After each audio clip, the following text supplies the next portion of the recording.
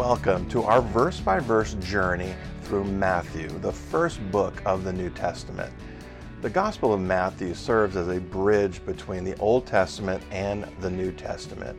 In this Gospel, Matthew seeks to prove to the Jews that Jesus is the long-awaited Messiah. For those of us who aren't Jews, Matthew helps us to see our Savior King more clearly and, through his gospel, learn to live well in Christ's kingdom today. So, grab a cup of coffee, open your Bible to the Gospel of Matthew, and let's learn about our Savior King and his kingdom.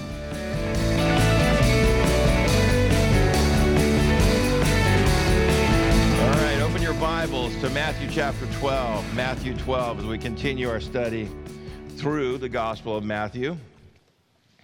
The Savior King and his kingdom. We'll open up with a word of prayer and then get into this text for today. Thank you, Lord, for this time, for this opportunity to be here together. Lord, as we have celebrations going on, we're rejoicing and you're working physically and relationally, emotionally. We're thankful for, Lord, the ways that you just operate within your body. When we gather a group like this, we have people with all sorts of things going on, from birthdays of many years to first birthdays, Lord. We're thankful, Lord God, for all that you're doing. We thank you for the healings. We thank you for the touches. We thank you for your presence in this place. And now as we open up your word, we pray, Holy Spirit, open up our hearts, open up our minds, give us ears to hear and eyes to see what you would say to your church today. We thank you for this time. We give it to you now. In Jesus' name, amen, amen. So, here in chapter 12, we'll finish chapter 12 this morning. Once again, as we'll see regularly with the Gospels, Jesus interacting with the scribes and Pharisees. So we're back into one of those accounts again. So pick it up in verse 38. It says this: Then some of the scribes and Pharisees answered, saying, "Teacher, we want to see a sign from you." Now, first reading on that, we might think, okay, what's the big deal about that? Well, Jesus had just healed a blind, mute man that was possessed by a demon. What else did they need to see is kind of my response to that. Is my question. He's just done that. What else do they need? The problem with this is it reveals really the state of their heart. And a problem they have, they've just witnessed this radical miracle, and it was a radical miracle, and the people around him saw it and said, well, whoa, who is this guy? Could this guy actually be the Messiah? They're so blown away by it. And the scribes and Pharisees, okay, that was good, but you have any more? You got anything else you can do?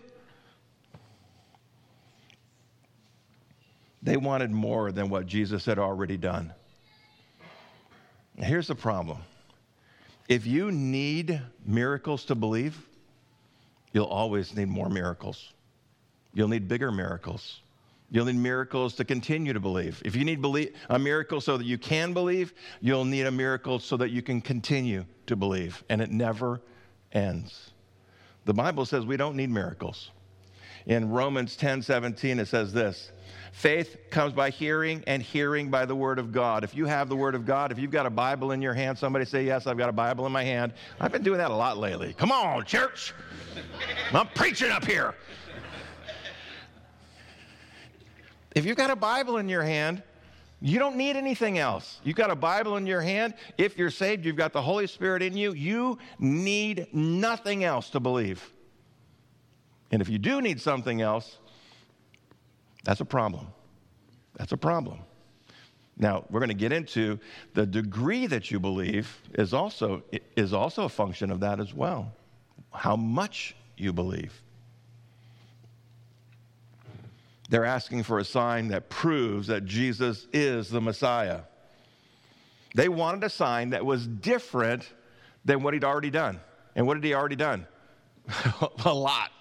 So many miracles that the disciples got tired of writing them all down. They said, oh, and he healed the multitude, period.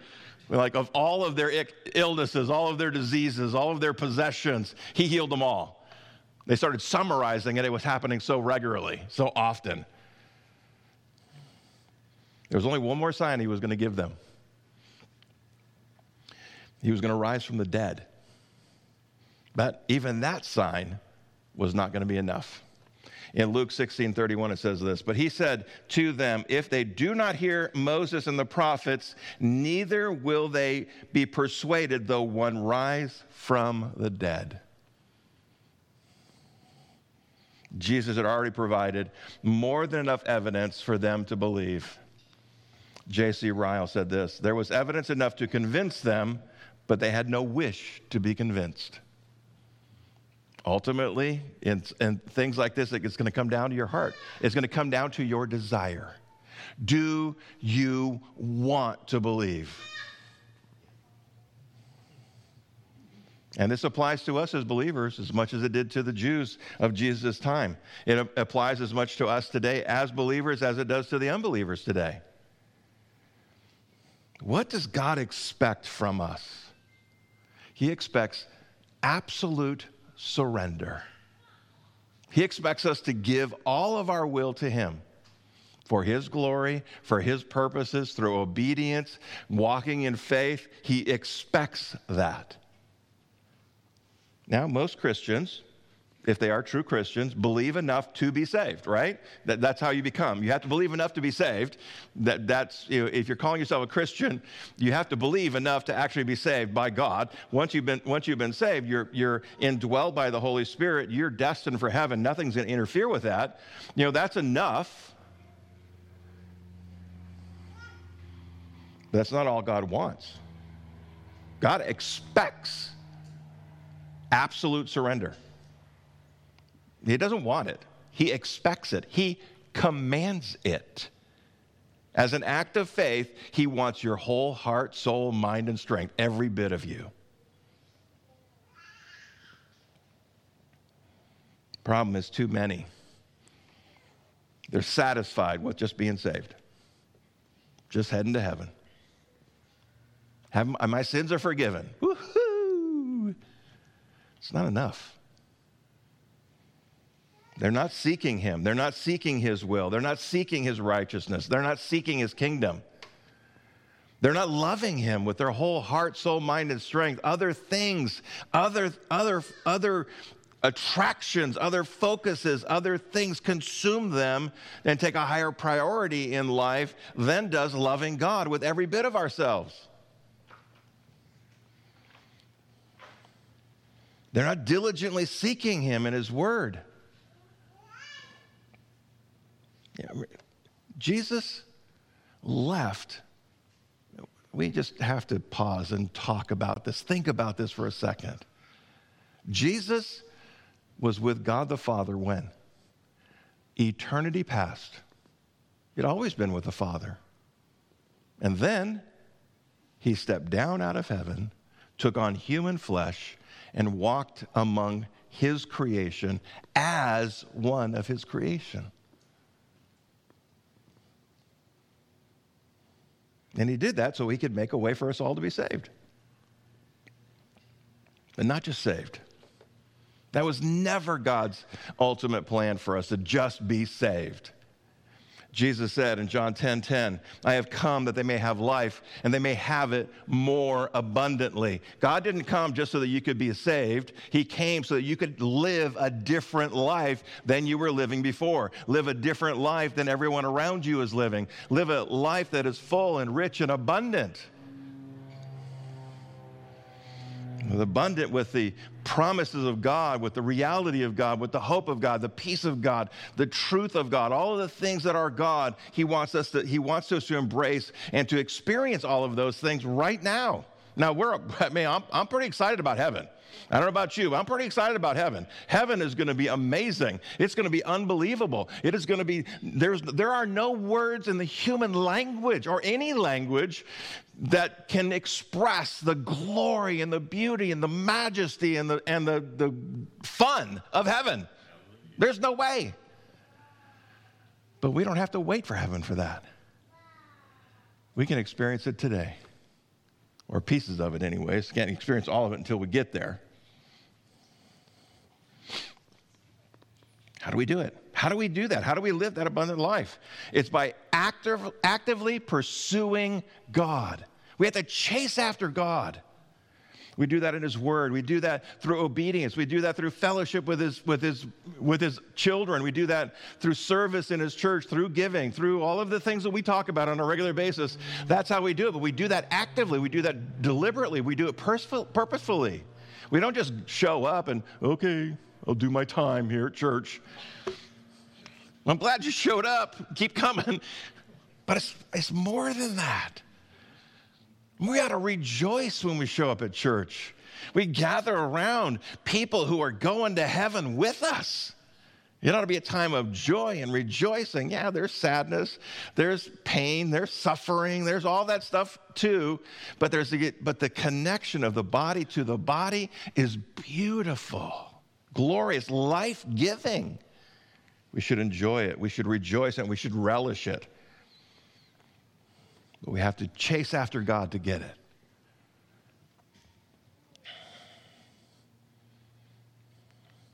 And just as the scribes and the Pharisees had no excuse for not believing Jesus, in that moment, when they were asking Him for a sign, they already had everything they needed to believe.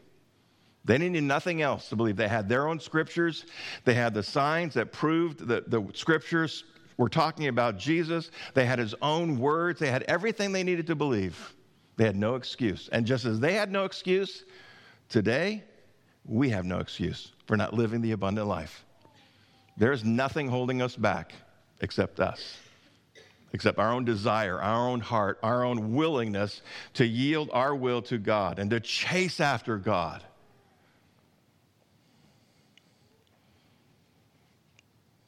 God created us to love Him, to experience the intimacy of a communion walk with Him. And we do that by chasing after Him in His Word, through fellowship, all these different things we talk about. They're all a part of it, but we do them all deliberately. And we say, when we pass the bags around, we talk about giving. I don't just give just because, well, okay, that's what time it is, time to give to the church.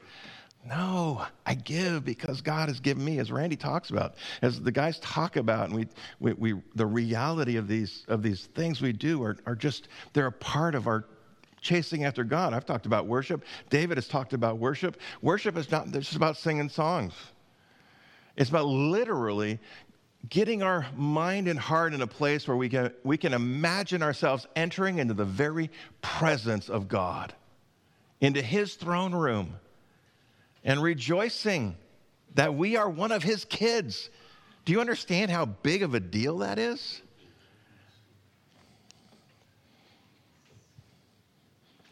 Verse 39. Teacher, show us a sign. Jesus says, okay, here's your sign. No, that's not what He said. Verse 39, but He answered and said to them, an evil and adulterous generation seeked after a sign, and no sign will be given to it except the sign of the prophet Jonah. For as Jonah was 3 days and 3 nights in the belly of the great fish, so will the Son of Man be 3 days and 3 nights in the heart of the earth. Jesus says, the only sign I'm going to give you that's different than the other signs that I've given, because He's not done working miracles. He's going to keep working miracles. So the only sign I'm going to give you different than every other sign I have done and will continue to do is the resurrection. That's the only sign that He's going to give them that's different. He says that He'll spend 3 days and 3 nights in the belly of the earth. That means He's going to die. We know, we look back through the whole Bible, and we see, yeah, Jesus was betrayed. He was beaten. He was scourged. He was crucified, and He died. He was buried. But on the third day, what happened? He rose again. Well, they wouldn't believe that either. We know that through history. Verse 41. The men of Nineveh will rise up in judgment with this generation and condemn it because they repented at the preaching of Jonah, and indeed a greater than Jonah is here. The queen of the south will rise up in the judgment with this generation and condemn it, for she came from the ends of the earth to hear the wisdom of Solomon. Indeed, a greater than Solomon is here. Jesus is saying you have every sign that you need. You're going to get one more. You're going to get the resurrection. You're going to see the resurrection. You're going to know that the resurrection took place, but you're going to reject that one also. You're going to deny that one also. And someday you're going to stand in the judgment. And the Ninevites, wicked, evil, horrible Ninevites, terrible people. When Jonah showed up after he'd been puked out of the whale or whatever great fish it was, he walks into Nineveh and he preaches, and they all repent, from the king all the way down to the lowest of low. They even put sackcloth on the camels to show their grief and mourning over the reality that God is going to judge them. And then God relented because they repented. And Jesus says, in the judgment, the Ninevites are going to point at you and say, man, you're messed up. The Ninevites are going to do that. The queen of the south, we know that account when she came to visit Solomon, seeking his wisdom. Jesus saying that, that he is greater than Solomon. His wisdom is greater than Solomon's, because Solomon's wisdom, where did Solomon's wisdom come from? Jesus.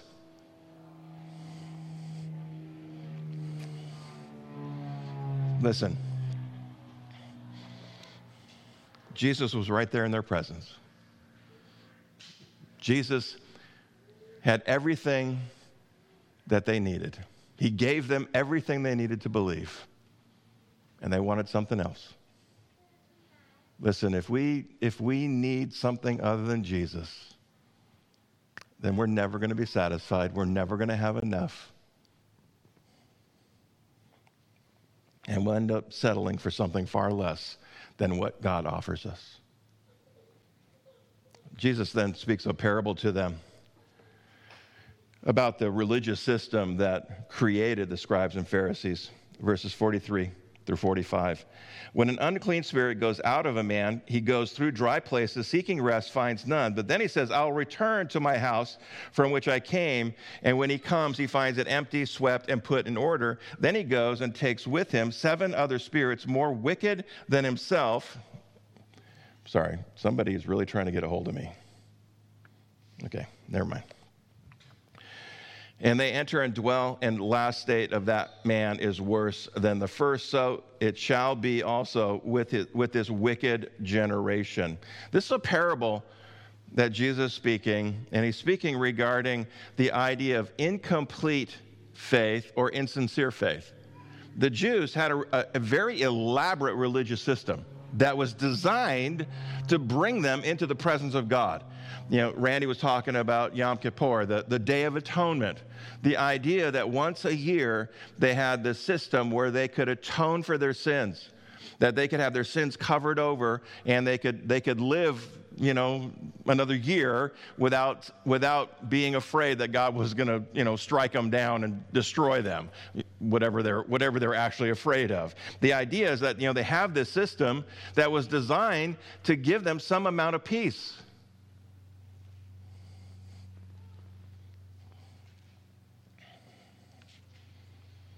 But it had become so shallow and so ritualistic and so legalistic that it no longer brought them into the presence of God. They had all the rituals of faith, but they lacked the reality of faith. And brothers and sisters, that's a problem. And it's not exclusive to the Jews. There are churches all around us, and I pray that I know we are not one of these churches that has empty rituals, but people may be here practicing these rituals in empty ways. For most Jews, Judaism had become a godless religious duty. And there are churches calling themselves Christian churches where God is rarely mentioned or thought of. Listen, you know why we're here? Because of Jesus. You know why we continue to do all that we do? Because of Jesus. Everything we do, everything we believe, everything we say is about Jesus, is about God, is about His Word. It's all about Him. And the moment we start making this about man or social issues or prosperity or whatever, signs and wonders, whatever we might do, if we start doing those kinds of things, we have wandered away from the true faith, and we are doing very similar to what the Jews do every single week or day or whatever, however often the ones that actually practice their religion do it. Paul warned us. In 2 Timothy 3:5, it says this, having a form of godliness, but denying its power. Brothers and sisters, a church must be about the Word of God and empowered by the Spirit of God, pointing to the Son of God in the name of God the Father. If we're doing it for any other reason, we're off base, we're wrong. These churches, they call themselves churches, and the people in those churches may resemble Christians or people of God in some way, but they lack the presence and power of the Holy Spirit. There's no life. We see churches now, air quote, churches, practicing idolatry and Eastern mysticism, bringing in these godless practices that are leading people astray. Not all churches, but there's too many of them out there that are doing it. Interesting, we're doing a prophecy meeting later on. That's going to be dominant in the end times. In the end times, this godless church is going to rise to great power, and we see the signs of it even today. Listen, any church that does not use God's word as its foundation for the purpose of coming to know Jesus and leading people to Jesus, stay away. Stay away. They're not leading people to God. They're leading people somewhere else. And if they're not leading people to God, we don't want to know where they're leading them. This scripture here about the demons, we don't want to take it literally because it's a parable. It's not meant to be taken literally. This describes a person who doesn't fully come to Christ. There are people that will respond to an invitation. They'll respond to the Spirit of God calling. They'll respond in some way, but it's not a real conversion. It's just a verbal response to some stimulus. They make a confession of faith. They say they have repented of their sins, and they might even attempt to repent their life, reform their lives. But after a while, they fall away. Why? Because they never were saved. You know why they fall away? Because the only way you actually can reform your life and truly repent of your sins and turn away from them is if you have the Spirit of God in you. If you don't have the Spirit of God in you, you can't do any of those things. And the only way to do that is to humble your heart before God, confess your sins, brokenly confess your sins before Him, receive His Holy Spirit, receive His forgiveness, accept the fact, believe that He died on the cross for you. If you do that, the Holy Spirit will come in, and then you can truly turn away from your sins, you can truly reform your life, and you can truly walk with God, and you'll stay. You'll walk. You may not do it perfectly. Man, I got people all around me. I keep trying to remind, hey, stay on course. Stay on course, Larry. Stay on course. No, I'm kidding. Larry's good. If you just show up to the Saturday morning study, kidding. Been teasing about that for a long time. The Apostle Peter challenges us to make sure of our salvation. That's a fascinating thing to me. When Peter says to us here in 2 Peter 1:10 and 11, therefore, brethren, be even more diligent to make your call and election sure. He's saying, make sure you're saved. Don't just fake it. Don't just say it. Make sure you're saved. For if you do these things, you will never stumble. For so an entrance will be supplied to you abundantly into the everlasting kingdom of our Lord and Savior Jesus Christ. If you don't make sure you're saved by truly confessing your sins before God, repenting of your sins, receiving Jesus Christ as your Savior, acknowledging the fact that the Holy Spirit is taken present, if you don't do that, you're not going to heaven. And you're not going to be able to walk the walk of a true believer for very long. Now, I'm not speaking to any of you because you're all amazing. And you look great today, by the way, just saying. Now, we always need to check our heart. It doesn't matter how long you've been saved. I think Peter is talking to all of us. Be more diligent. Be diligent. Because we get so lazy. We get so caught up in the things of life and whatnot. We allow our faith to get dull and stale. And Peter is telling us here, don't do that. Refresh it. Make it alive again. We do that by continuing and continuously seeking God in His Word, seeking Him with His people, seeking Him in prayer, seeking Him in service, seeking Him in all the different ways we talk about. We've got to keep doing it. We have to be diligent to do it. And the more diligent we are when we seek God, the more assured we become of our salvation. There were times in my faith where I was like, okay, I kind of blew it again. I wonder if I'm actually saved, right? Maybe I'm the only one that's ever done that. I don't do that anymore. I am absolutely convinced. I have no question in my heart at all. Are you saved? Yes. Are you going to heaven? Yep. I even know where my Corvette is parked.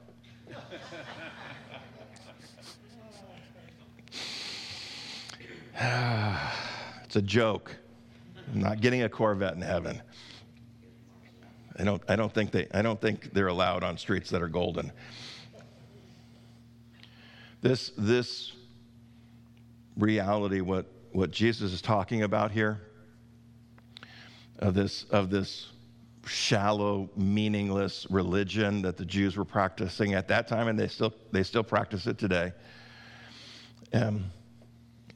It is a symptom of not just the Jews, but really all churches that do not have Christ as their head. And all of that will come to a culmination in the end times. We've taught through Revelation. We've talked about it at the prophecy meeting. The godless church will rise to great power in the end times. And we can see symptoms of that now. We can see signs of it now. It's not now. It's not the great harlot is not risen up yet, but she's gonna, and it'll be in the end times.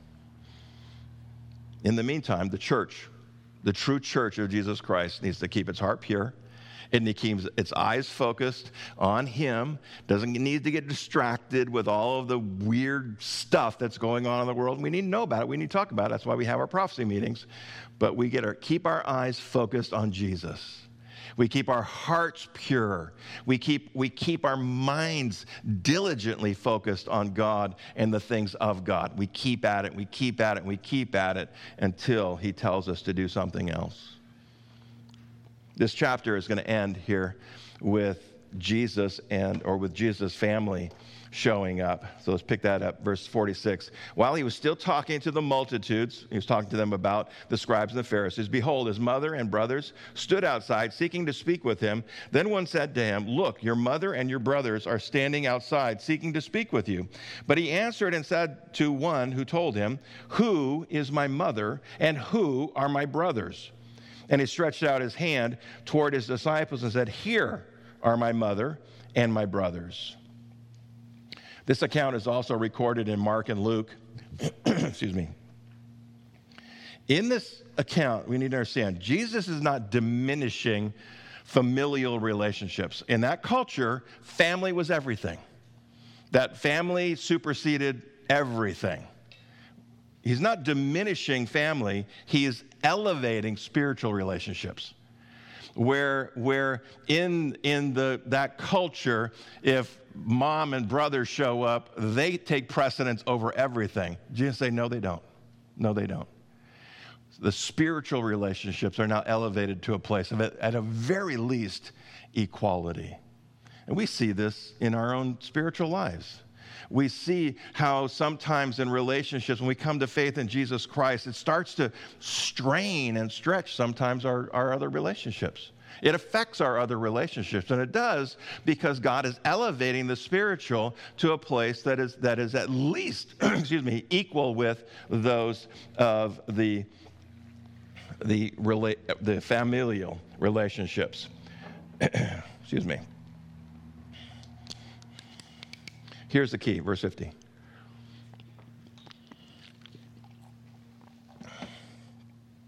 For whoever does the will of my Father in heaven is my brother and sister and mother. One of the things we note as we study Jesus, he never mentions Father in his speaking, because when he does, it's always the Father, not Joseph, who was Mary's husband.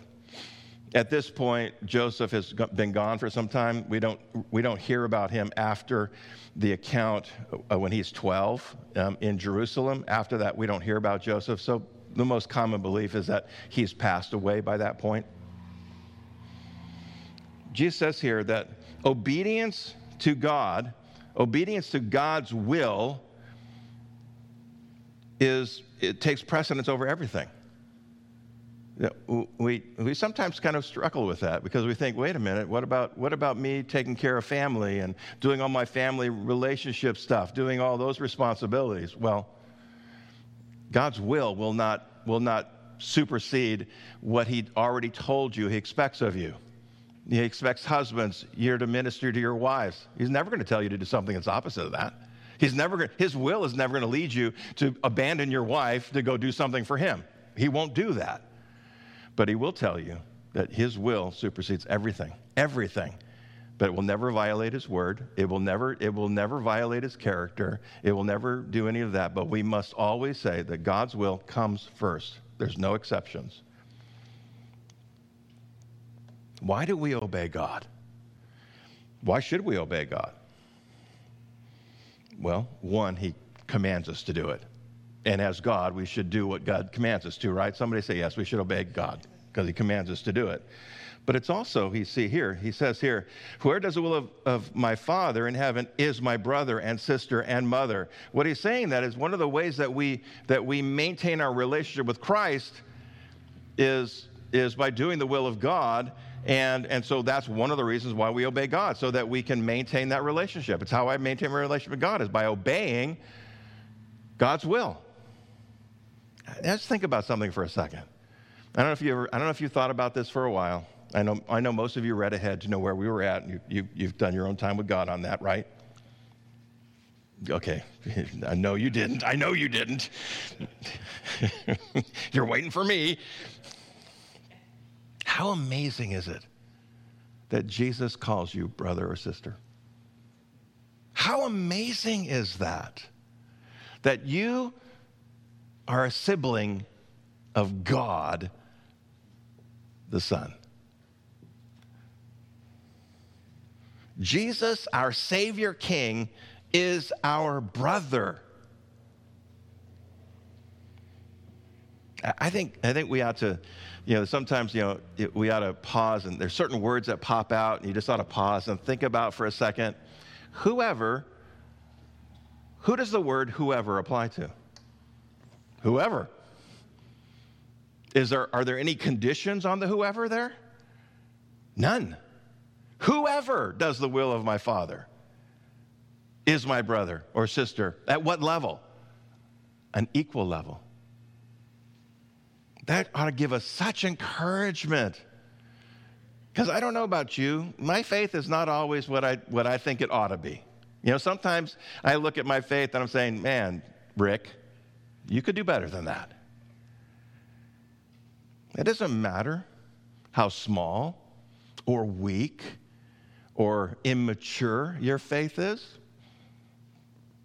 Jesus calls you his brother or sister.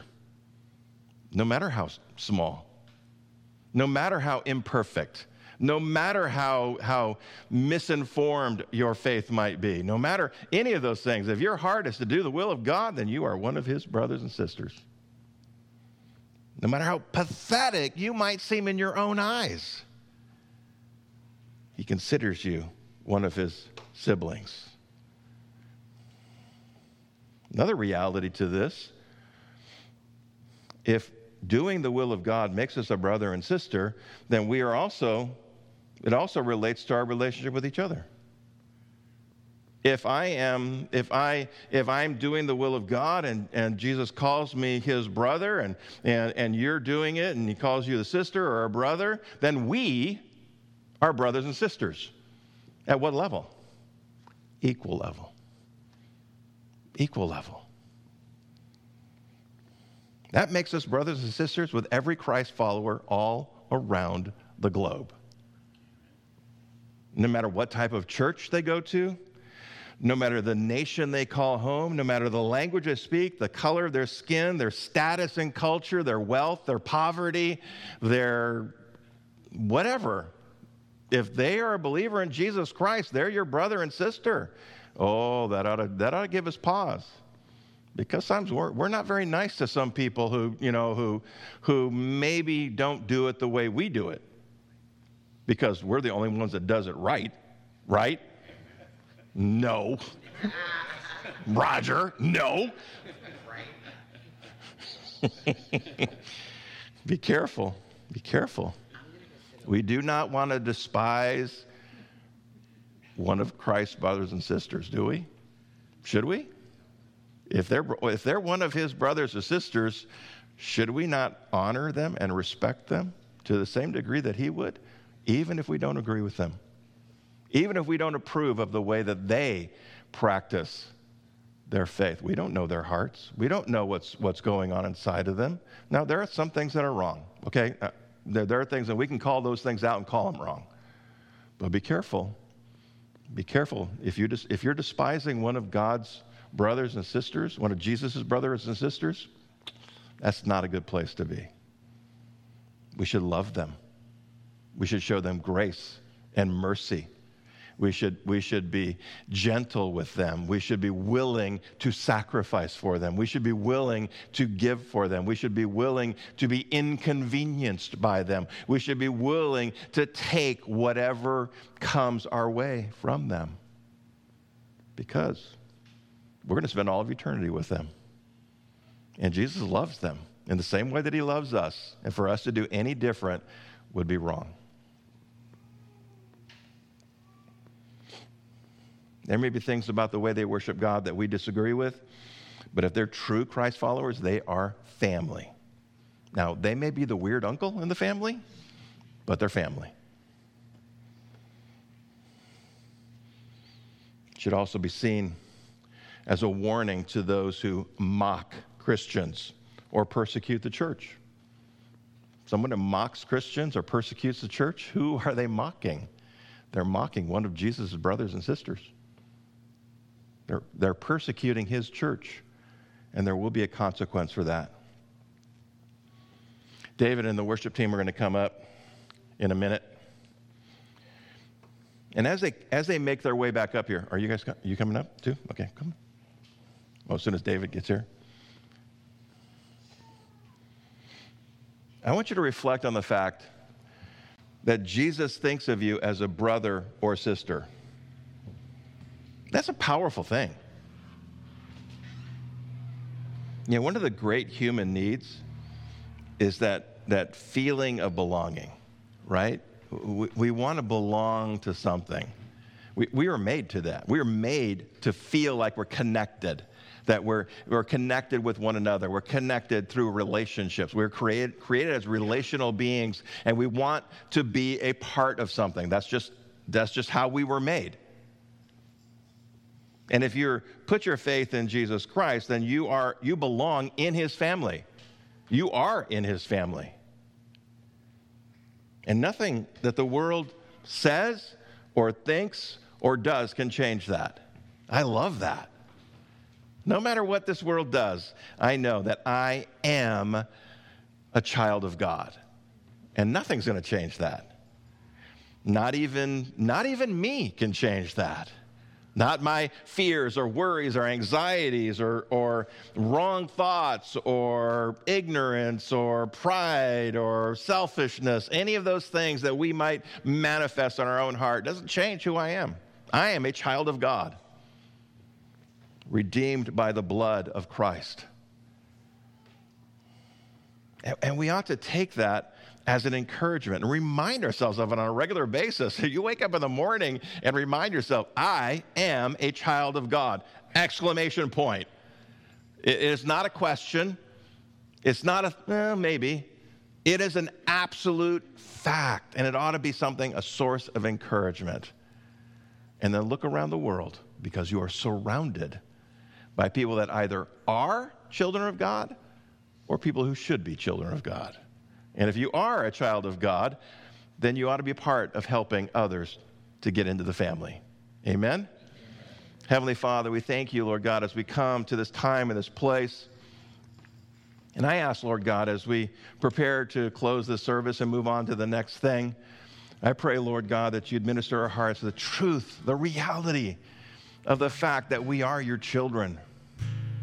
What an amazing thing that is. And Lord, we started this time in this text talking about those who are practicing a dead religion, empty and vain and prideful religion that ultimately you weren't a part of. While you are part of it in name, you were not a part of it in spirit. And I pray that would not be true for any of us. That our hearts would be pure and true before you, that you would know, that we would know that you know our hearts. And if there's any wrong way in us, that we would lay it down before you. We'd confess it before you. We'd repent of it right this very moment and get right with you. And I pray if there's anyone here or anyone watching online who has not given their heart to you, they are not one of your children, but your desire is for them. And so I pray, Lord, you'd open their heart to receive from you what they need right now, and that is forgiveness of their sins through repentance. Do that right now, Lord. Lord, help us. Encourage us, Lord, with the fact that we are your children, and help us to walk out of here acting like your children. We pray for your blessing on the rest of this day and on the prophecy meeting. Lord, let it be a time where we get to know you better and better. In Jesus' name, amen. Thank you for joining us as we learn more about our Savior King and his kingdom in the Gospel of Matthew. It is our hope that these messages will help you grow in your faith. If you have any questions or there is anything we can do to help you with that, please do not hesitate to connect with us. Go to calvaryfv.com/connect to find all the ways that you can connect with us. As Christians, we are all connected in Christ. One of the ways we would like to engage with you is in the area of prayer. Please let us know how we can be praying for you. Send us an email to prayer@calvaryfv.com or text the word pray to 951-419-5396. If this material has been useful to you, please share it with someone. Also, please pray that God would use these messages to help others find hope in Jesus Christ. You can also partner with us financially by going to calvaryfv.com/give or text the word give to 951-419-5396. Until next time, go be radical with Jesus.